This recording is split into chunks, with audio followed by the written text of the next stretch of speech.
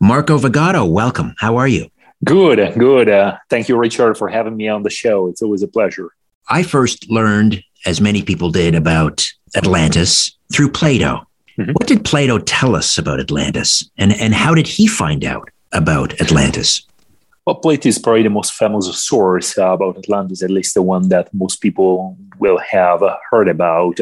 Plato actually wrote in the 4th century BC, and he talks about Atlantis in a set of dialogues, the Timaeus and the Critias, which was left unfinished at the time of Plato's death.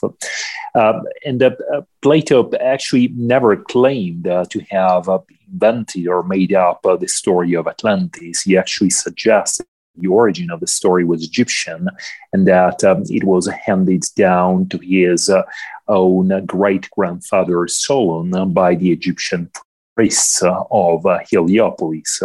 Of course, Plato, being a philosopher, adapted the story to his moralistic view, to his philosophical teachings, but there can be no doubt that the core of the story was Egyptian. We also have evidence from the Temple of Edfu in southern Egypt, in Upper Egypt, of a very similar account that might have been the inspiration of Plato's story of Atlantis, which is contained in the so-called Edfu building text, which similarly describe a lost land of the gods that was destroyed in a cataclysm in the primeval age, thousands and thousands of years ago. So the Temple of Edfu offers kind of an origin story of how Atlantis began, its initial occupants and so forth. But it's interesting that it describes the original inhabitants, if I can use that word, as sort of spiritual beings. Absolutely.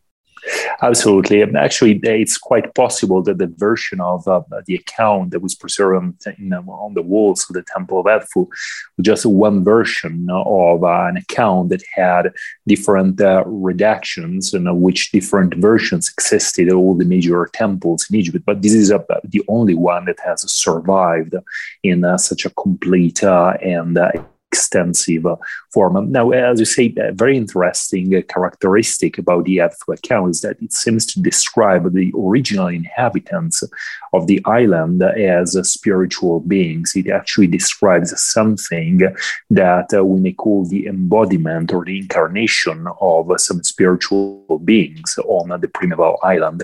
And this is, again, a theme that we find very consistently in the esoteric tradition that talks about Atlantis, about the different ages of man, this idea that at the origins of humanity, at the beginning of the present cycle, some very advanced, highly evolved spiritual beings took bodily form on Earth and thus became the originators of human civilization. This is probably the first time we find evidence of this tradition in a genuine Egyptian document. So what else did Plato tell us about the landmass known as Atlantis? Where was it situated? How large was it? What was the terrain like? Well, Plato is actually very clear about the fact that Atlantis was located outside the Pillars of Hercules. And in spite of many attempts to locate the Pillars of Hercules in Atlantis in the Mediterranean, I think there can be no doubt it was truly referring to the Strait of Gibraltar and the Atlantic Ocean. His description of the Mediterranean as a port with a narrow mouth of the large continent beyond the ocean and beyond Atlantis, which is probably one of the first of earliest references to America in the classics, I think it makes it almost impossible to doubt that Plato was actually referring to the Atlantic Ocean as the location of Atlantis. Now, Plato's description of Atlantis portrays it as a very large landmass, maybe not a continent necessarily, but certainly a very large island. He describes it as large as Libya and Asia put together, by which we should understand North Africa, or a portion at least of North Africa that was known to the Greeks, and Asia Minor or Turkey. So still a sizable landmass, but certainly not a continental landmass. And according to Plato, Atlantis possessed a very large and fertile plain measured approximately 400 by 600 kilometers, which was surrounded by mountains on its northern sides. And quite interestingly, Plato also suggests that these mountains were among the highest and the most beautiful in the world. Now, this is particularly interesting because if we imagined to drain the Atlantic Ocean of all of its water, what we would see is actually something remarkably similar to Plato's description of Atlantis in the region of the Azores Plateau. It's a very even, almost flat plateau that presently lies submerged at depths of between 3,000 and 4,000 meters below sea level, just off the Azores Island. But if we imagine to raise this plateau out of the ocean, and what we would see would be a very even flat plain bordered by mountains, just as Plato described on its northern side. And these mountains were no other than the Mid-Atlantic Ridge. Now, the Mid-Atlantic Ridge is a massive submerged mountain chain. Again, if we were to imagine to drain the Atlantic Ocean of all of its water, the Mid-Atlantic Ridge would appear as a continuous mountain chain stretching almost from pole to pole and with heights comparable to the Himalayas. So we'll be really talking about some of the highest mountains in the world. And proof is the fact that the mountain tops of these huge submerged mountain chain still emerge above water today, and they form the Azores archipelago, the Madeiras, and a few of the other islands in the northern Atlantic Ocean. And what was the time period for this civilization and this landmass? When did it supposedly exist? Plato situates the sinking of Atlantis, but we should really talk about the final sinking of Atlantis 9,000 years before the time of Solon, which would place it around 9,600 BC. And we'll get back to this date because it's a very significant date. It also marks the end of a very cataclysmic period in the Earth's history known as the Younger Dryas. However, Plato is also clear in his account that this was but the last in a very long series of cataclysms. So there were certainly other cataclysms before this one. He actually mentions several cataclysms of fire and water. He states that even though the Greeks, as many other civilizations around the Mediterranean, only remembered of one deluge, one great flood, like the biblical flood, there were in fact many others before that, and every time civilization had to start over again. So even though Plato describes what was probably the final or Atlantean cataclysm, the one that caused the final sinking of Atlantis, there certainly were others before that. And this is something I suggest in the book, that Atlantean history probably spanned several tens of thousands of years before the time of its sinking. And this is actually quite obvious if you think about the level of development that Plato attributes to Atlantean civilization, which clearly must have required a very long period of development, of cultural evolution. So we must assume that Atlantis, or these large mid-Atlantic landmass, actually sunk over many thousands, maybe tens of thousands of years as a consequence of various geological upheavals, which in turn triggered massive migrations of people from Atlantis towards both the old and the new world. So hence the title of your book, Marco, The Empires, plural, of Atlantis. Correct. I do talk about several empires of Atlantis, several Atlantean civilizations. Is again something strongly suggested by the esoteric tradition. There was the civilization of Plato's Atlantis, which was almost a terminal Atlantean civilization, what I call a neo-Atlantean civilization in a way. But before that, there were at least two Atlantean empires, which collapsed as a result of cataclysms. I identify one other major cataclysm around 35,000 BC that occurred before the time of the Younger Dryas cataclysm. And this is this was truly a breakwater event in Atlantean history, really triggered the first massive exodus or migration of people outside of Atlantis. And then there was a second cataclysm in 10,900 BC at the beginning of the Younger Dryas. And then the final cataclysm, which is the one that Plato describes in 9,600 BC, which caused the largest sinking of Atlantis.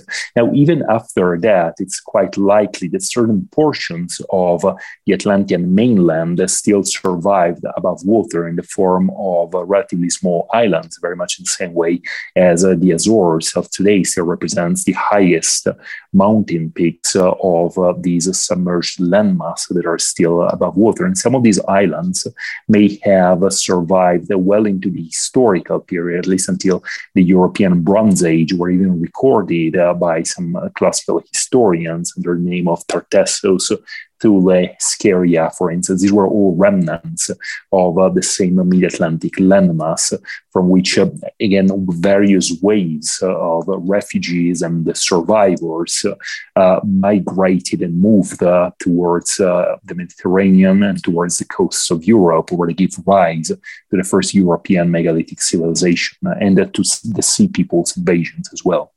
How did Plato describe Atlanteans? Their physically, their attributes, their stature, their, I don't know, the color of their skin, the way they dressed. Well, quite interestingly, Plato doesn't really provide a physical description of the Atlanteans. He focuses much more on their spiritual characteristics in suggesting, again, very similar to the tradition that we find in the Edfu building texts, that the original Atlanteans were semi-divine beings. They were the result of, once again, the incarnation of a divine principle into a human body. Plato actually describes how the god Poseidon actually generated from a mortal woman 10 pairs of twins that became the first kings of Atlantis. And then over the course of successive generation, that divine component of the Atlanteans became more and more diluted. That's what Plato says, so that the Atlanteans themselves fell into vice and corruption, and they started a war of conquest, actually, which is what brought their civilization to an end by drawing the god's punishment. Did he describe their technological achievements, the level of their technology? Well, not directly, but there are many hints in Plato's account that he's clearly talking about a very advanced civilization. When Plato talks about Atlantis, he explicitly says that Atlantis was the wealthiest and mightiest empire that the world had ever seen, like a civilization that possessed wealth in such abundance as has never been possessed and will never be again possessed by any human civilization. When he also describes the city of Atlantis, he's describing an immense city, almost 20 times the size of Imperial Rome, just for a comparison, with enormous public works, gigantic channels, the description that Plato provides of the main port of Atlantis with its enormous canals that connected the different rings of land and water really suggests engineering on a gigantic scale, to the point that Plato himself suggests that if he had not been told of all these things by his grandfather, so and so by an absolutely reliable source, he would doubt that such things could have even existed. So great were these works that they almost defied imagination. So he's clearly talking about a very advanced society. And we should also remind ourselves that the civilization that he is describing was just the terminal Atlantean civilization, just immediately before the final cataclysm. So it's very likely that in previous ages, Atlantean civilization might have reached even higher levels of scientific and technological development. So we have the Hindu texts and these Sanskrit epics describing things like flying palaces or chariots called vimana. Were they possibly referring to technology that the Atlanteans possessed? I do think this is a significant possibility. Actually, some of the oldest Hindu texts, the Vedas, the Puranas, they also talk about Atlantis. Curiously, it's named also in a very similar way. It's called the Atala, or the White Island, which was said to have been located in the Western Ocean, to have sunken as a result of the corruption of its inhabitants. And when these texts, some of which date back over 3,000 years, describe the level of civilization of Atala, of these very advanced culture. They describe flying machines, they describe immense cities, weapons of terrifying power that resemble our modern weapons of mass destruction as well. So it's definitely fascinating to find these type of descriptions that seem to portray very advanced technology, aerial machines, even like floating cities. There are some descriptions that really resemble some orbiting space stations almost in these texts, and weapons of mass destruction. One must wonder whether these descriptions were not just figments of the imagination of some priests and of like works of poetry, but actually referred to a memory, however distorted, that may be of events that really occurred in a very remote antiquity. Right. You mentioned the weapons of mass destruction, according to the Sanskrit epics, Brahma, Shirsha, Astra, that were supposedly, these weapons supposedly created by Lord Brahma. So is the implication here then that Lord Brahma was an Atlantean? Well, actually, what these texts interestingly suggest is a war between the Atlanteans and another faction that preoccupied the Indian subcontinent at the time, which is generally identified with the Rama Empire, which is another hypothetical lost civilization that pre-existed at the same time as Atlantis. What some of these texts, including the Mahabharata, the Ramayana, seem to describe is the war of the Atlanteans and the Rama Empire that resulted in the complete destruction of Atlantis, but it was also a sort of mutually assured destruction, because then also the Rama Empire entered to decline and eventually collapsed after that great war that left the world completely devastated.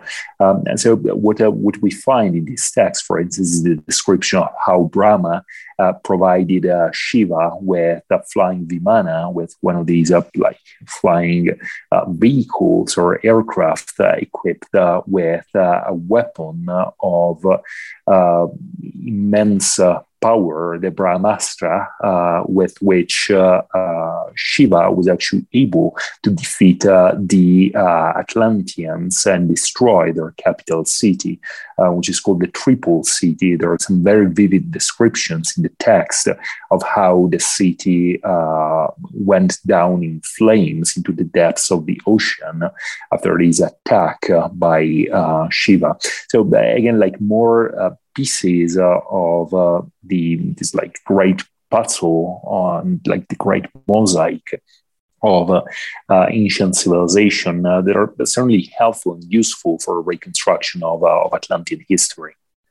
So my understanding is that Plato was talking about Atlantis or writing about it as a cautionary tale. What was he warning about? What was he warning us about? Well, what Plato was warning us about is really that even the mightiest and most powerful civilization that the world had ever seen was not immune to corruption. So it's a story about the decadence of Atlantis once that great civilization lost sight of its divine origins, lost contact with its own spiritual foundations and fell into materialism. That's what triggered its downfall. Quite interestingly, Plato's account really depicts the Atlanteans in a way as the villains of the story, as opposed to virtuous Athens or antediluvian Athens. At least it was the only force in the world that could stand up against the Atlantean tyranny and oppose the advance of the Atlantean armies that were going to subdue the entire world.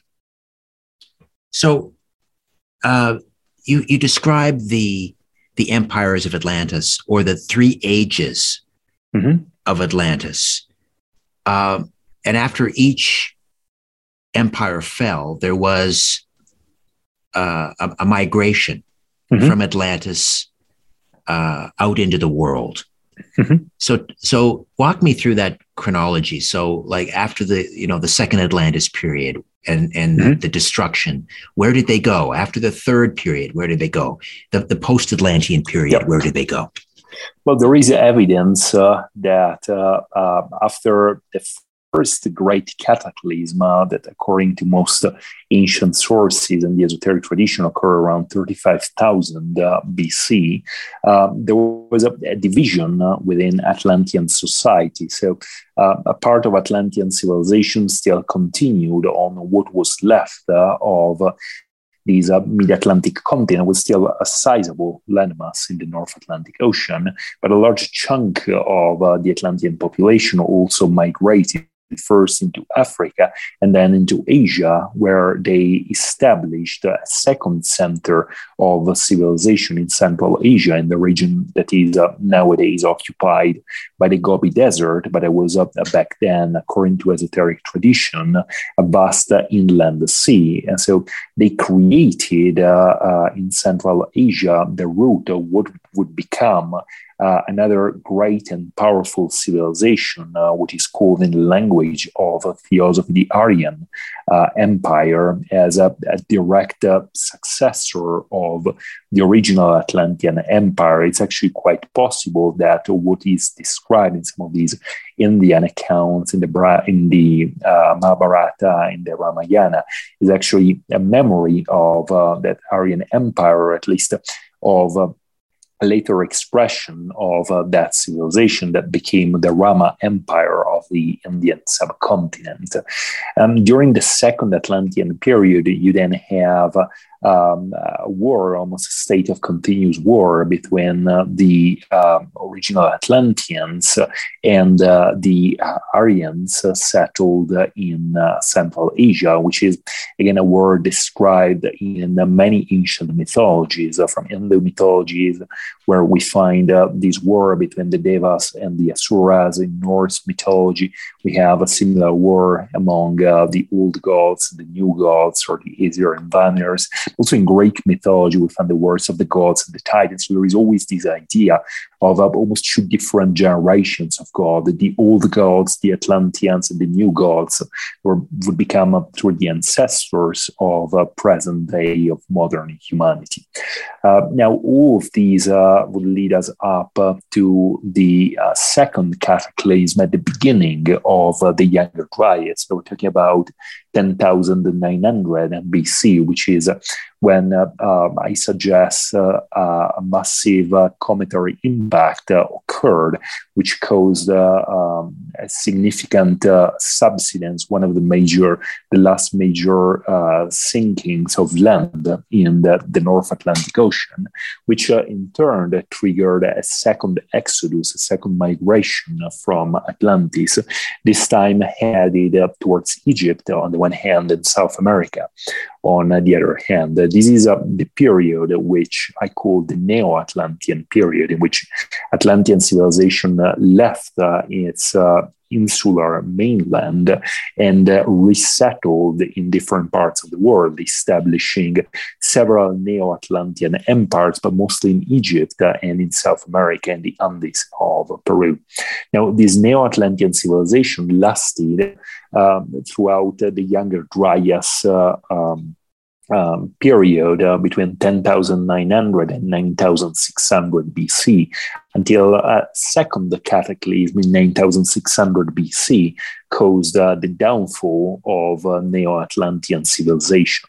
What followed is the post-Atlantean period, or what we call the post-Atlantean period, which sees a further fragmentation of Atlantean civilization. What it suggests is that Atlantean civilization did not vanish overnight. It clearly suffered a mortal blow with the cataclysm of 9600 BC, which is the one also described by Plato, the loss of its heartland, of the main island of Atlantis. But still, in many parts of the world, Atlantean survivors would continue, in a way, Atlantean civilization would establish communities modeled on the motherland, even though they lacked the technology, they lacked the connection with the motherland, which explains why many of these communities, which we find evidence in places like the Middle East or at Göbekli Tepe, then decayed over the following centuries, eventually becoming absorbed by other peoples and losing much of their identity. So when we look at some of the megalithic structures around the world, whether we're talking about the pyramids of Giza, or you mentioned Göbekli Tepe, do the construction, the chronology around the construction of these edifices, do they line up with these migrations out of Atlantis into Africa, for example, or into the Mediterranean, which would correspond with Göbekli Tepe? Yes, they do. And this is actually what it suggests, particularly for the Neo-Atlantean period. This is the time when there was a large influx of Atlantean immigrants and refugees into Egypt that established a Neo-Atlantean civilization there. There was the civilization, a pre-dynastic Egyptian civilization that built the first pyramids in the country. This way suggests that much of the Giza complex and some of the greatest pyramids in Egypt were built around that time, between 10,900 and 9,600 BC.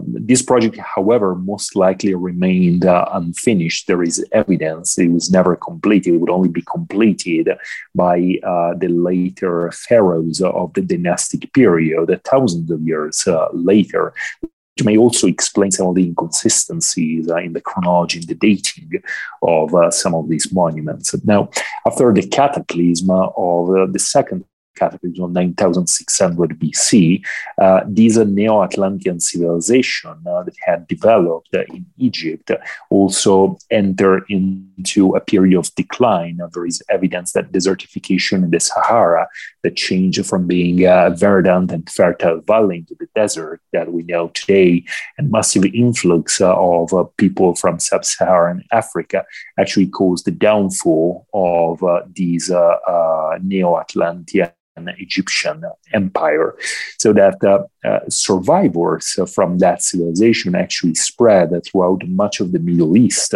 eventually settling in parts of the Levant as far as southeastern Turkey. And that's when we find sites like Göbekli Tepe that really show what we could call a technology transfer, or the arrival of some foreign elite that was clearly in possession of very advanced knowledge of architecture, of geometry, of astronomy that must have clearly originated elsewhere. And that knowledge was transplanted into those areas. We must imagine that these Atlantean or Neo-Atlantean survivors would settle in those lands, becoming the first teachers of mankind, triggering what has since become known as the Neolithic Revolution, being responsible for the introduction of agriculture, of many of our modern crop varieties in the region,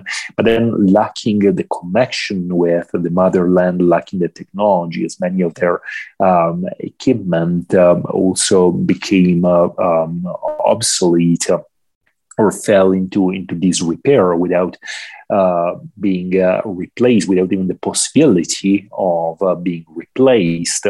Then this civilization also started to decay, which is quite interesting. What we find at a place like Göbekli Tepe, where the earliest enclosures that date just around the time after the end of the Younger Dryas, after 9600 BC, after that scattering basically happened. These were also the most sophisticated. Some of these enclosures were built with stones weighing in excess of 50 tons. They clearly show a very advanced knowledge of mathematics, of geometry, of astronomy. And then it's as if that culture got steadily worse at the art of temple building, so that around 8,000, perhaps 7,500 BC, these enclosures become much, much smaller. Construction becomes much cruder, less accurate, until the site was completely abandoned. So you have a picture almost of a reverse evolution or a devolution in a way, in which the oldest layers are also the most advanced, the most sophisticated, and then it's as if that knowledge had become lost through the course of subsequent generations. So when we talk about the earliest foundations of Göbekli Tepe, we're looking at something far older than Stonehenge, of course. What are we talking about? Absolutely. On the order of 14 to 12,000 years ago? No, it's less than that. It's about 11,000 to 12,000 years ago. At least some of the earliest layers they've been dated around 9,600 to 9,200 BC, which is immediately after the end of the last ice age, after the end of the Younger Dryas, which again is very curious because that's almost the same, if not exactly the same time frame where Plato situates the final sinking of Atlantis, and also suggests the final collapse of Neo-Atlantean civilization occurred with this scattering of people, of Neo-Atlantean peoples across the Middle East. And we find very similar traditions also of the arrival of these very sophisticated elite, and not only in the Middle East, in Babylon, in Sumer, in Egypt, but also in South America and Central America, where we have very similar traditions of the arrival of a foreign race from across the sea, quite significantly from the east, from the direction of the Atlantic Ocean. We have the memory of these great cultural heroes like Quetzalcoatl, Kukulkan, Viracocha in South America, that brought civilization in very ancient times, that taught the local population agriculture, the art of building in stone, of writing, the calendar. They truly became the initiators of civilization. It's certainly very interesting to observe that just around that time, so we're talking about 9,000 BC, pretty much all over the world, we see sudden emergence of agriculture, what's become known as the Neolithic Revolution, or the Agricultural Revolution.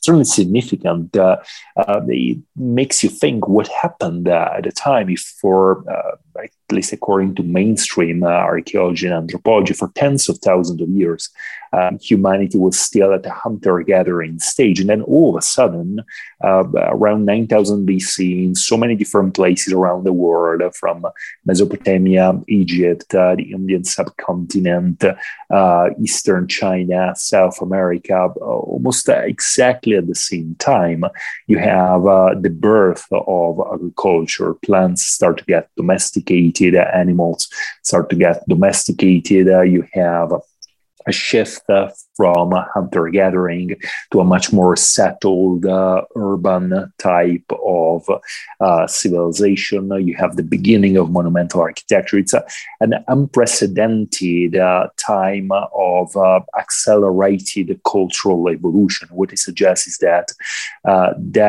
cultural evolution was not a spontaneous phenomenon, but it was actually triggered by the arrival of survivors or refugees from a lost civilization.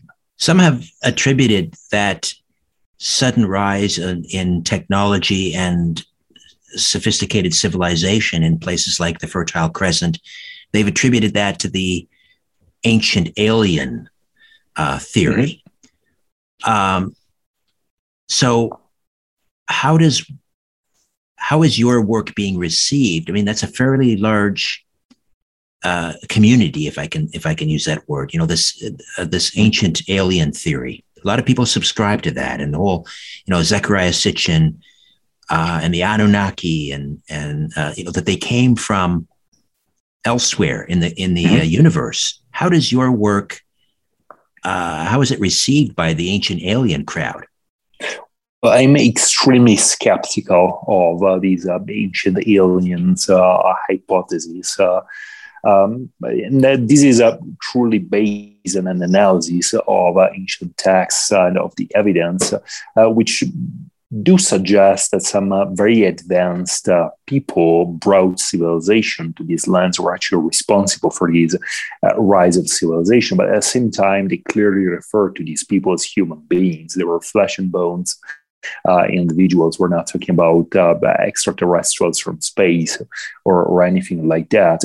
And there are actually some very convincing references in texts, including the Hebrew Bible, that provide descriptions of these beings, clearly human.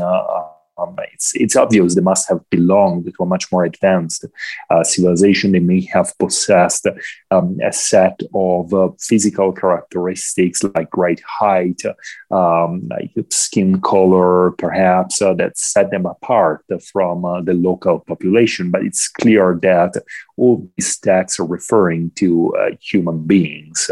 There is one very famous passage, for instance, in the book of Genesis, in Genesis 6, that describes how the fallen angels, which are called the Ben Ha Elohim, or the sons of the gods in the biblical text, which I suggest were but another name for Atlanteans, this highly evolved, this highly advanced elite that came to the Middle East, actually took wives from among the daughters of men, which were clearly part of the local population that was settled there at the time. It was probably of the Cro-Magnon race at that time, and generated hybrid progeny, which were the Nephilim. So this fact by itself suggests that the genetic difference between these two groups, the sons of the gods and the daughters of men, was not that big if they could actually procreate by physical means, which is what is suggested in this text. So, what it suggests is that there is actually a possibility that the Atlanteans represented a separate human species. So we're still talking about a human species, but a separate human species, just in the same way as we would have Neanderthals or Denisovans, and that individuals from that species migrated to other parts of the world and actually interbred with the ancestors of Homo sapiens to give rise to fully anatomically modern humans. This is something I suggest in the book, but I definitely don't think there is any space for extraterrestrials or ancient aliens. Even if we look at the level of civilization of these people, it was clearly a very advanced civilization, but we're still talking about people that are building in stone. All their culture or the civilization is purely human, and to assume otherwise would be also to ignore the immense legacy that this civilization left in so many traditions, so many cultures around the world. If you think about the legacy of the Hermetic tradition, the esoteric tradition as well, which I also suggest is a direct inheritance or is directly derived from Atlantean science and from Atlantean civilization. Believing in this idea of ancient aliens just came out of the sky and brought like civilization as if out of nowhere, would be ignoring all of these. It would be ignoring the fact that civilization is not a linear process. There were multiple episodes, multiple instances in which civilizations, even great civilizations, fell and rise. And I think that's truly the pattern of human history. Are we the new Atlanteans? Well, in a way, I think we're all the descendants of Atlanteans. Many people ask me the question, well, where did they go? And of course, like they did not all die out. The reality is that very much as in the biblical story of the fallen angels and the Nephilim, they mixed with other human populations wherever they settled, with many examples of that from Anatolia, from Neolithic Europe, in which there was clearly it was clearly a melting pot of different people, and certainly like the Atlanteans as well. Over the course of time, over the course of many generations, they mixed with other populations that were already settled in the lands that they occupied and colonized.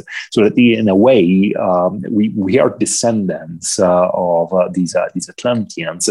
And there is actually even genetic evidence of that in some cases. There have been many studies that have focused on haplogroup X, for instance, or a diffusion of the Rh negative blood type. And many researchers have suggested could have been an inheritance, like a genetic inheritance from Atlantean times, almost a signature, a footprint of Atlantean DNA that still survives in many modern human populations still living today. I just have about a minute here, Marco, but are we going to be victims to the same fate as Atlantis, some cataclysmic event that will push the great reset button and we'll have to start over again?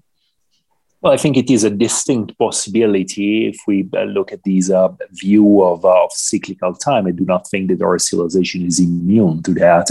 And this is why it's even more important that we learn from the mistakes of the past and we recover our Atlantean legacy. What they actually advocate in the book is a new renaissance, a rediscovery of our Atlantean inheritance, very much in the same way as the rediscovery of the classical texts of Greece and Rome triggered this splendid time of the Renaissance in Europe. I do believe that the recovery of Atlantean civilization, of the Atlantean records, will actually trigger and open up a new golden age for mankind, so that we may not be doomed to repeat the same mistakes of the past.